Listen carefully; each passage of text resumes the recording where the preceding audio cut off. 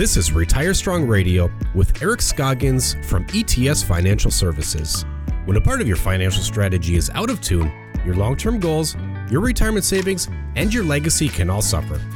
With many years of experience in the financial industry, Eric provides his clients and prospects the information they need regarding Social Security, retirement income planning, wealth management, and much more.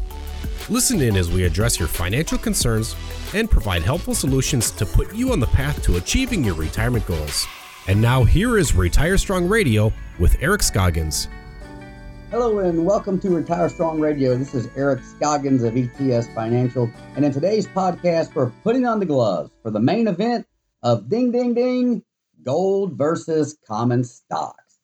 So even though we focus on using institutional money managers with diversified portfolios of stocks and ETFs, clients sometimes ask us whether an investment in gold would complement or detract from their stock portfolio.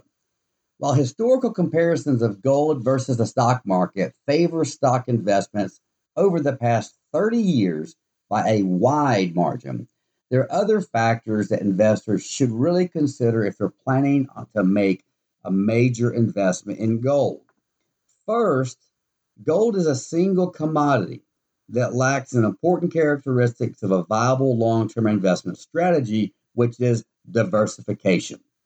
Investors desiring to participate in an expected rally in commodities, such as metals, really should consider a managed portfolio of metals, such as an exchange-traded fund or ETF, that is diversified among different metals rather than betting on just one single commodity. The second factor is that gold's value is simply based on supply and demand. A portfolio of stocks can produce dividends that systematically increase an initial investment. Stock portfolios can be designed to achieve a variety of objectives, but with gold, there is only one objective, and that is appreciation. And the third factor is advertisements to put gold in your savings and or retirement accounts are paid for by firms that make a profit from selling gold in the form of bars or coins. Notice that there are few, if any, advertisements to buy individual stocks. The marketing and sales of gold and related products as an investment is not regulated. Acting in the best interest of an investor is a characteristic of a registered investment advisor. There is no such requirement for advertising or selling gold investments. So let me end with a Latin term, caveat emptor, let the buyer beware.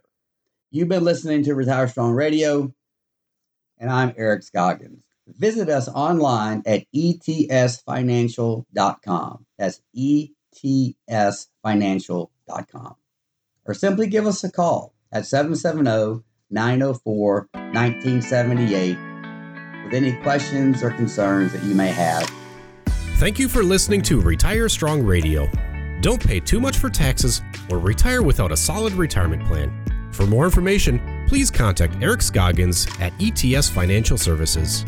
Call 770-904-1978 or visit them online at etsfinancial.com. Investment advisory services are offered by First Advisors National LLC, a registered investment advisor in the state of Georgia. Insurance products and services are offered through ETS Financial Services LLC. First Advisors National LLC and ETS Financial Services LLC are affiliated companies. Eric Scoggins and ETS Financial Services are not affiliated with or endorsed by the Social Security Administration or any other government agency. All matters discussed during this show are for informational purposes only. Each individual situation may vary, and the opinions expressed here may not apply to everyone. Materials presented are believed to be from reliable sources, and no representations can be made as to its accuracy. All ideas and information should be discussed in detail with one of our qualified representatives prior to implementation.